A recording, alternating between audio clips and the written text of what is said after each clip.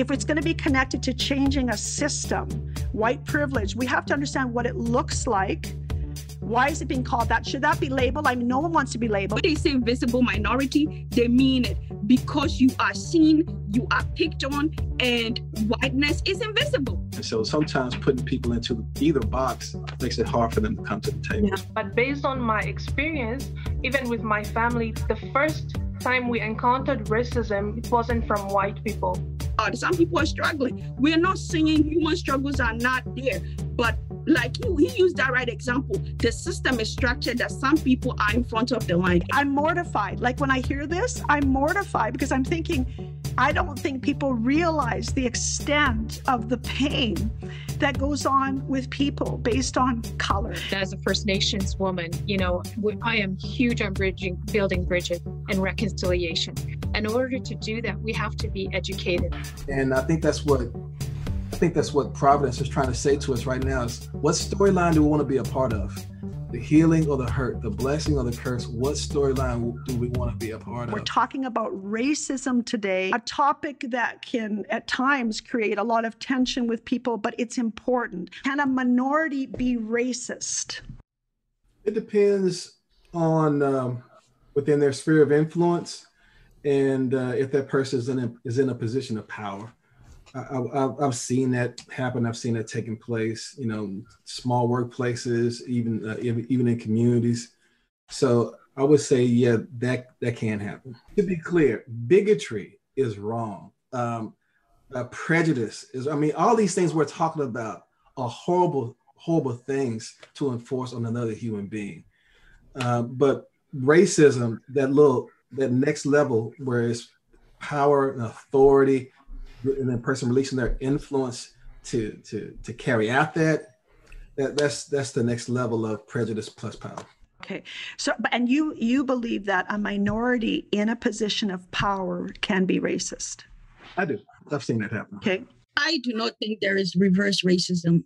Minorities as a group, we as academics, we talk about the majority, not those who land outliers, people who fall outside the normal curve. It's all about majority. So Black people as a whole, I can only speak to the Black experience, cannot be racist because historically we don't have any structures, nothing, we don't have any structures to perpetuate. So like I was saying, if I dislike you, nothing in the system gives me privilege. But everything in the system gives a white person privilege, even having their, white name, Emily White, applying for a job would get it than if my name was Zita Zamimba, I would not get it. And so, like I said, I've used the social structure already, and I won't go over it. But when you look at the political system, the economic system, marriage, religion, and these are the systems that runs every society. It is modeled on Eurocentric ideals, and therefore, if those ideals do not represent your group, there's no way you can be racist. You're talking about majority. It's all about majority, of the people, not the outliers. But at the same time, we're also saying even if the outliers perpetuate something, the ideology, it still impacts society. So I think there's got to be a little bit of room for some of the outliers if they're behaving that way. At the academic level, they've come up with theories that explained how minorities cannot be racist, and that's the academic level, and they've done research. I can't go against it, but based on my experience, even with my family, the first time we encountered racism, it wasn't from white people, it was from Arab people. So minorities can be racist. I remember I was 11 years old, and we lived in this very beautiful place in Kenya. At that time, we had some friends that were now supporting us. So we moved to this beautiful place where the assistant to the Egyptian ambassador lived also there with his family. He had 2 boys about our age. So every time we used to play, they used to call our names and try to play with us, but their dad will always prevent them from playing with us. And then one day, he sent out a notice. There's these people called the Askari. So these are people who they're like the watchmen of the apartment. So he sent out a notice all over the block saying that if any Black child touches his car, their father is going to repaint the car or buy the car. So that was the first time. Then we just heard something like that, and he said he used the word Black. So that was the first time I also tried to understand, like, why are these people calling us Black, trying to understand. I was just 11 years old. So that was the first time we experienced racism. Who has power or what they think, I mean, I keep thinking about human nature wanting to have power.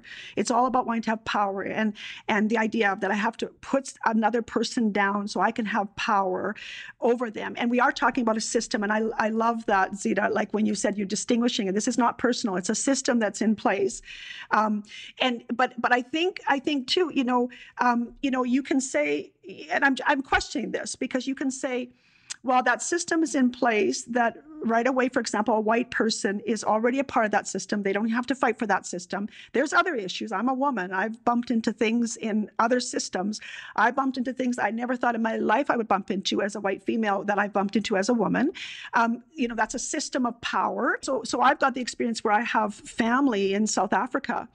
And, and again, so there's parts of South Africa that are governed pretty much 100% by the South African, the Black South Africans. And there's parts of South Africa that are still governed with more from some of the white perspective. Right now, in South Africa, you can have innocent farmers that are being murdered because they're white.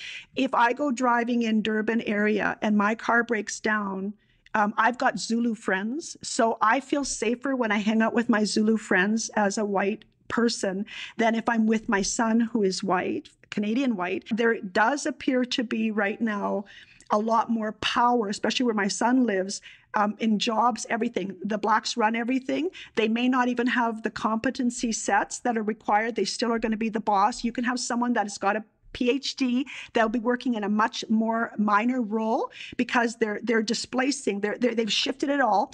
And so you've got a lot of issues there.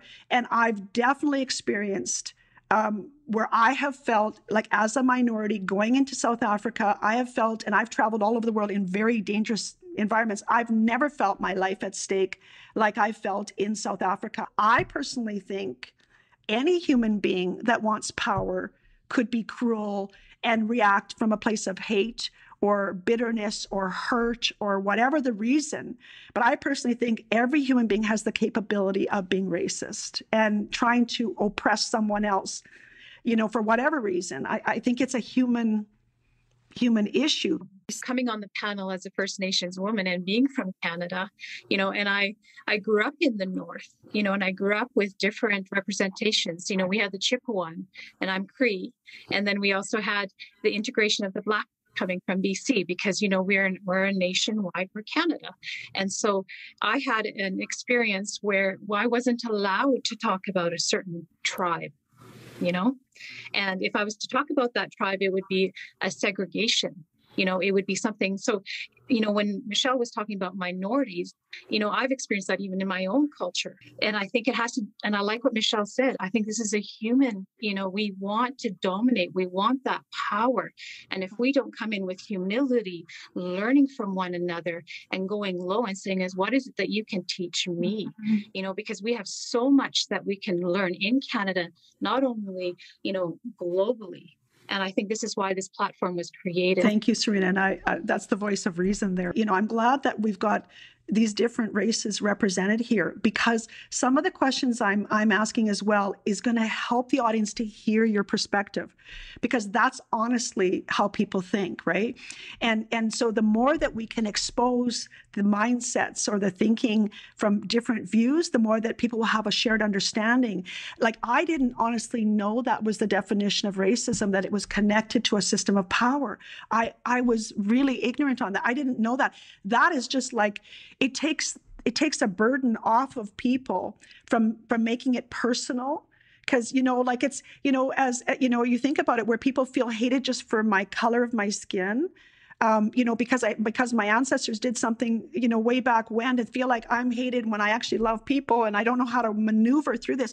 But now to say, wow, it's not because the color of my skin, it's because I'm connected to sources of power. There's more power associated with my race, and that's actually oppressed people, and it's caused harm to people, and it's not, and that in itself can take a lot of weight off people. I think we're going to have a lot more people willing to listen to how are we going to look at these systems that are in place that are oppressing people from a place of reason rather than from a place of I'm hated. Because if you feel hated, you put up a defensive wall, don't you?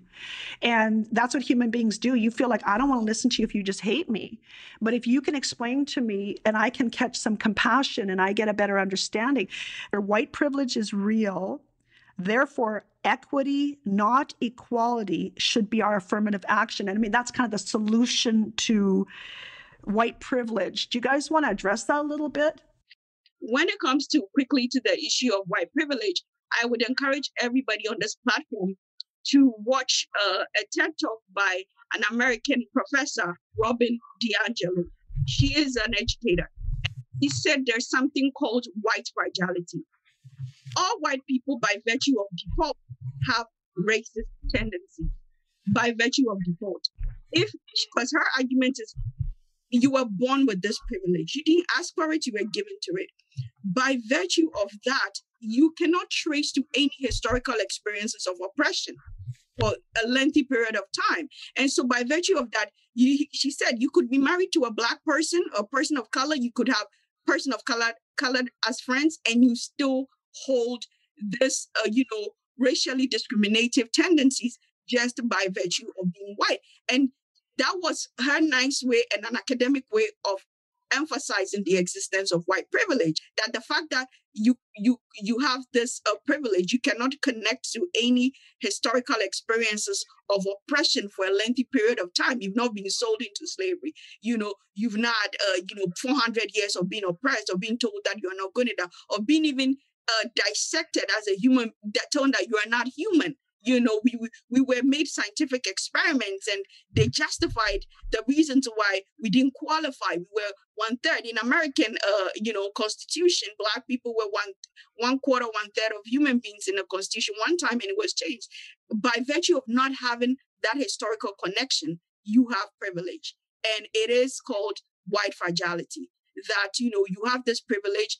And that is that you could be married to a Black person. You could have all Black people as your friends. But by default, you cannot connect to these historical experiences. Then you have, privilege. So I cannot speak for a white person on how we can, institute equity, because people see the world from their perspective and their standpoint. It is a lived experience. Until you live in a particular body, you cannot speak to how equity should be managed. Should it be an affirmative action? I don't know. I doubt, because I am not too optimistic when it comes to affirmative action. For me, it has to be a structural change. And I am not optimistic that the structures that govern society is going to change in my lifetime or in my grandparents' lifetime, in my grandchildren's lifetime. I am not optimistic at all. Just to clarify again for our audience, because I promise you, a lot of people don't even understand this. They don't understand what's going on. If people are not tracking, so your definition of white privilege is that because as a white person, as a white race, you cannot connect to the history and the experience of, you're saying slavery, but there are the Irish that can. So is it all whites or is it just some whites? Because if that's how you're defining it, is the reason why I have privilege is because I cannot connect. What about the white people that have been through slavery and have been through what they deal with? Like that's, I honestly am trying to clarify it because it does seem to be quite a broad description of what white privilege is. Are there characteristics of white privilege or is it just based on that definition? I mean, just by being born white, you say white people were enslaved. Was it for 400 years? We talk, these are systems. So we were not just enslaved, we were displayed. And if you look at the history of freak shows and Black people were just put out there, you should Google the story of Sarji Batman. She was a South African woman with, unequal body proportions. She had very huge backside, and she was taken to England and was displayed as a freak show, and people would touch her and they would give her money, and they would give her a patron, the person who owned her, and she caught a disease, and even through her disease, she was made to hold a stick and so showcase her body nudity. Yeah. She died, and I just talked to my students about that. And so it's not about slavery have existed in different parts, even in tribal African cultures before the colonialists came. If they went for war, it was part of booty. They catch people, they take them, you go work. But we're talking about this lengthy period that established a system. I think that white people have to understand, because it's a bit of a label being put on white people. You are white people privilege, right? So they have to understand what this is that's being placed, right? And so we're talking to our viewers out here. They're going to be listening to this and say, I don't know how I feel about this. They've got, for example, in the States where they're having a white person get down on their knees and repent for being white, and that they should say that because I'm white, and it's almost like now you are the evil one. That's what's coming out there. They don't understand the conversation of you're a part of a system that was reinforced over history, over time, to oppress a people group. And I would argue with you against, like with the Dalits, the untouchables. It's been their entire, the history of the Dalit people in India goes on as long as the oppression of the Black people. So I would have to say, and they are considered untouchables, and even the tribal people are even lower than them, and they're not even human. I mean, they can take a cigarette and put it out on a small child and burn them because they're not even considered human. They are good enough to take the dead people out of their houses, but they won't even let them work with them. They won't touch them. And that's been going on for generations. So I would have to say, when you look at some countries, that's been going on for a long time in their systems. But as far as like here in Canada, we have to understand this. What does white privilege mean? What does it look like? Because some of the examples, people could say, well, there's this example like I'm giving, right? So if it's going to be connected to changing a system, white privilege, we have to understand what it looks like. Why is it being called that? Should that be labeled? I mean, no one wants to be labeled. You don't want to be labeled as I'm a slave. I don't know if I want to be labeled as I'm an elitist, but I want to know what might be going on in my mind. I might want to know what's going on in the systems of equality. I might want to understand that rather than receive a label. Right. So can you guys help me out here? So talk a little bit more about this. So in my class, I do a little exercise where I put 3 trash cans in the front of the room. I tell my students, I said, right from where you are, everybody grab a piece of paper and make a ball. And they ball up the piece of paper. I said, okay, right from your seat, these 3 trash cans, they represent your opportunity to make it in society. But I want you to get that ball of paper into the trash can, but no one can move their chairs. You have to stay where you are. Of course, the people in the front of the room, they go, wow, layup. This is easy, And the guys in the back of the room, the girls in the back of the room, they're trying to shoot that 3-point shot like Steph Curry, trying to make it from the back of the room. And then, so I announced the winners or whatever. And I said, okay, what you just experienced is what it is to have privilege. The people in the front of the room, they didn't ask to be placed there. They were just kind of born there, placed there. What this room represents right now is the general population. Now the people closest to the proximity of where their access to enormous opportunity and making it in society, those people have the closest access to it. That is privilege. And that's a good way to help people understand it. My thing is this. Your job is to use your privilege to put it at risk to see other people flourish. Okay. And privilege or favor, when it's hoarded, it turns into an idol called status. Right. So privilege is all about, at the end of the day, to whom much is given, much is required. And it's incumbent on a person to expend it in a way that's helped other people flourish. So I believe everybody has privilege to a degree. And white privilege is definitely, there's something that's there.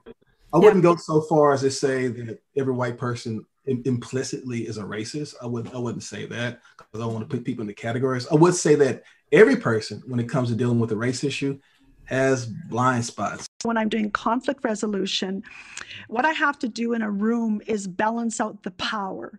So if I have a really, like, for example, a person in a place of power or authority, and I might be working with an employee and they have less power than that leader, I have to make sure the power is balanced before they can actually have a conversation, because one is disadvantaged. If they say something, there could be consequences, right? And you're kind of talking about that. You're saying with much that's been given, much is required. And so if we, if we live, if I've had privilege, I've had greater opportunity. Therefore, I need to be giving back more. I need to be open how to balance out the power, because right now there's a huge disadvantage. For me, African Americans like myself, and I'm not making that much money, but I have friends, myself and others. I went to Morehouse College and took classes with the current senator who's there in Georgia now, and a few other guys who are doing amazing things, right? And they're doing amazing things in the community. But there's a lot of us who have moved on. We now live in a nice neighborhood and nobody's giving back. I think there's something about the privilege that we had. We had to use our privilege to go back to some of those old neighborhoods that they came out of. Same thing with the Hispanic person that starts to make it and moves out of the barrio and never looks back. I think that all those things speak to that. But when it comes to race and privilege, I think there is some credence to white privilege, but I think this is a more nuanced, more complex conversation, because I don't want to throw every white person into being a perpetual racist, and neither do I want to put any minority into being a perpetual victim. I believe it's more nuanced conversation, more complex than just putting people in the boxes. I do see a lot of people doing the mansplaining and also the white-splaining, that kind of stuff, and dealing with this. I think the main thing is getting people to the table to talk. And so sometimes putting people into either box makes it hard for them to come to the table. Yeah. Well, some out there really believe, they come with the mindset that if you're white privileged now, you should suffer and you should pay because we paid. So they actually, like, I've heard that out there, and so you should know what it feels like, and therefore we want you to suffer. But it sounds more like you're saying, no, we're not trying to. We're just saying, let's bring everybody up. Let's not make someone punished and beaten and they're down the ground, because that's where you're going to get pushback. You're not going to get people coming to the table saying, how do we address the system that is clearly based in racism, in that it's using its power to oppress a people group based on their race? Let's sit down and talk about that, rather than let's beat these people down, and so that they have to try and hold on to their turf, right? And hold on to their territory. They're kind of appealing a little bit more to the heart and the mind and compassion for human beings, and motivating people from that perspective. Everyday kind of life situation. Andy Crouch writes about this in his book, Playing God, Redeeming the Gift of Power, where he's in another country, flying to America, and he's in this long line in security, and all of a sudden, for no reason at all, they grab Andy Crouch and his little white self and bring him basically to the front of the line, simply because he was an American. And so he thought in that moment, wow, how many times have I been moved to the front of the line and I didn't even realize it? So he described it pretty well. And so there are a lot of times, just because of the way you're acculturated and where you are. Of course, I come from the South, and I've seen some of those things a lot, and experienced some of that as well, growing up, just racist things that happened to me or whatever. But my point is, many times when you're part of that, you move forward, you don't even realize it. Another example. My father was a great man, right? African-American man, amazing businessman in my little town in Texas where we were from. But my daddy was so well known that he never paid for any of his traffic fines. Zero. And no one had more traffic tickets than my dad. All right. And it was because he knew every judge. He knew most of the people who were in power and authority there in that city that we're from, and nothing ever happened to him. When my parents divorced, let me just put this out there, my parents divorced, and at 9 years old, from 9 to 18, my dad never paid any child support. He gave me money, but he refused to give any money to my mother, and she took him to court several times, and not once did he ever lose a case on paying child support, simply because he used his privilege to protect himself. selfishness of human beings themselves. Like human beings can be selfish and they can use privilege to get ahead.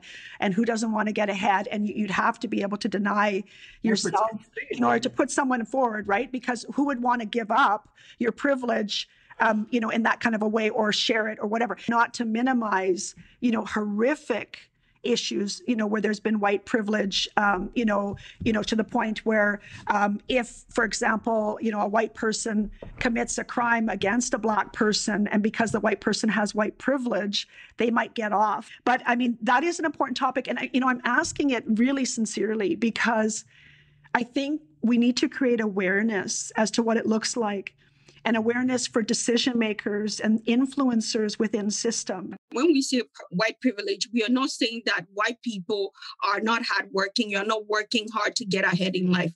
All we are saying, and I'll use a few examples.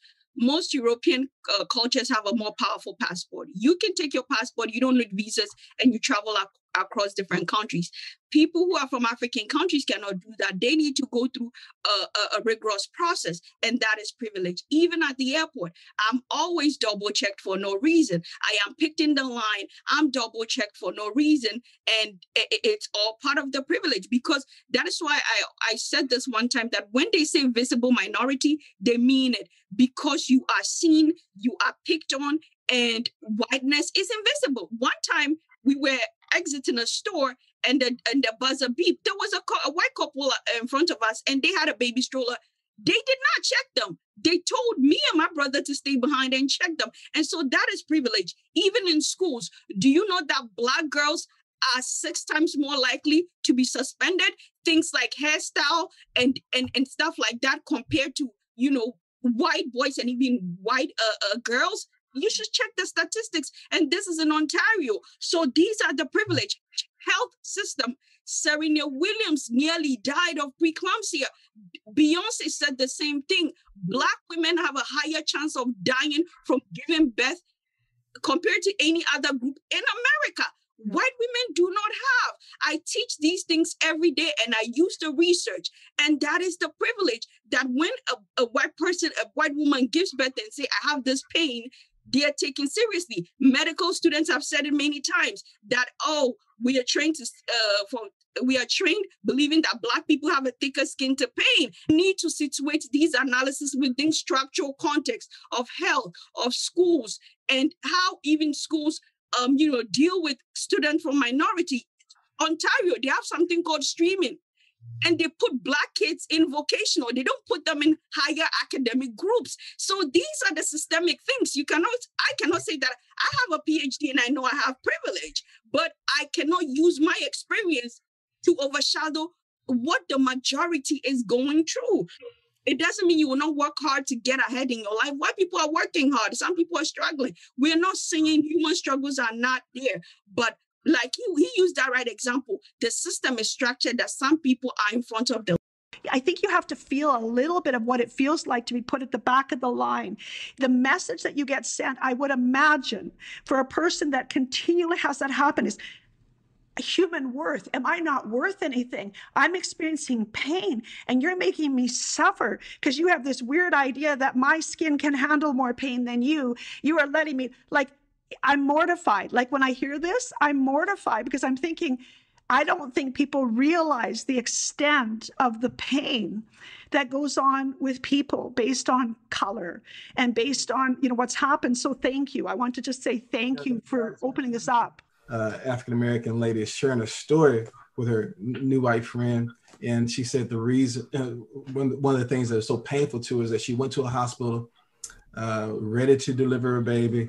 And the nurse walked in and said, look, you're not ready yet. And she said, well, already my water broke, and that's why I rushed in. You're not ready yet, and don't call me back in here until you're ready. Went out to go help help a white lady deliver her baby. She came back. There were complications. Long story short, she lost her baby. So yeah, those are kind of stories that are out there. In my family, I have a 200-year-old kettle pot that was used by the slaves in my family. They use it for cooking, but it was passed down because secretly they use it for prayer. They would sneak away to go pray in the barn at night, and they use that pot to as an acoustic means to keep their prayers from being heard. So that pot's been passed down in my family for, like 7, 8 generations. And I've been taking it around the country to talk about not just the Black Christians that were praying, but also some of those white Christian abolitionists who fought for their freedom. So anyway, in 2003, 2004, I had a dream with Dr. King in it, where God basically dealt with me about my unforgiveness issues with the police in my area, because I'd gone through some horrific things with being singled out and what they call it, driving while Black. I had a lot of that in my 30s, and also too with some run-ins with being chased by some of the white guys in my community, just for no reason at all, called me the N-word, said they're going to shoot and kill me and my friends. I experienced that. So I dealt with my unforgiveness issues, and that with this powerful dream just happened the next day. I was actually speaking and doing a reconciliation meeting at Dr. King's first church, Dexter Avenue Baptist Church in Montgomery, Alabama. Well, a good friend of mine asked me to share their story and bring my kettle and talk about prayer, and do that at the Lincoln Memorial on MLK Celebration Day, where there was a white guy who had a dream that led him to that event. And we became friends. We've been friends for 17 years now. Well, fast forward, that white friend of mine, he found out that the Civil War in our nation ended in his family's front yard. So we thought, man, what a cool coincidence. I have this kettle pot with slaves pray for freedom. You had this house in your family history where General Lee fought his last battle. We thought, wow, what a cool coincidence. But then we coincidentally stumbled on more research, and we learned that it was his family who owned my family, where that kettle pot came from. And we met at the Lincoln Memorial, both led by dreams, to the place where Dr. King said in his I Have a Dream speech, I have a dream that one day the sons of former slaves and the sons of former slave owners will be able to sit together at the table of brotherhood. So I've been baptized into this whole thing. I mean, his family is also the family that invented the Confederate flag. So through the same family where the flag of rebellion was raised up in our nation, the flag of surrender went up in the front yard. But then he also had somebody in his family who was an abolitionist and fought against slavery. So it's like all of our families, we have these dominating themes called generational curses and generational blessings that represent storylines for family, what it's about. And I think that's what Providence is trying to say to us right now is, what storyline do we want to be a part of? The healing or the hurt, the blessing or the curse? What storyline do we want to be a part of? And so these conversations that we have are key. And so I've been baptized into this thing, to be honest, Dr. Z, and I had to learn all this stuff from a totally different perspective, but not just from, what I'm reading in the Bible, but understand what's happening in culture and look at it through other people's lenses. And so that's why I appreciate this conversation with you so much. As a First Nations woman, I am huge on building bridges and reconciliation. In order to do that, we have to be educated. And that's why this platform is so incredibly important, because each one of us is presenting something to the table, and it's actually going on a way broader scale that we are so in desperate need of. We need to be educated. We need to actually say, what does this actually mean? What is the definition of this? Right. And actually bring the stories to the forefront. And then by that way, and having the ability to listen, genuinely listen with humility, and saying, tell me your story. How did you get to where you got to? And then right away, then what happens is I think we actually start to open up our hearts and go, I identify. My story becomes your story, and your story becomes my story.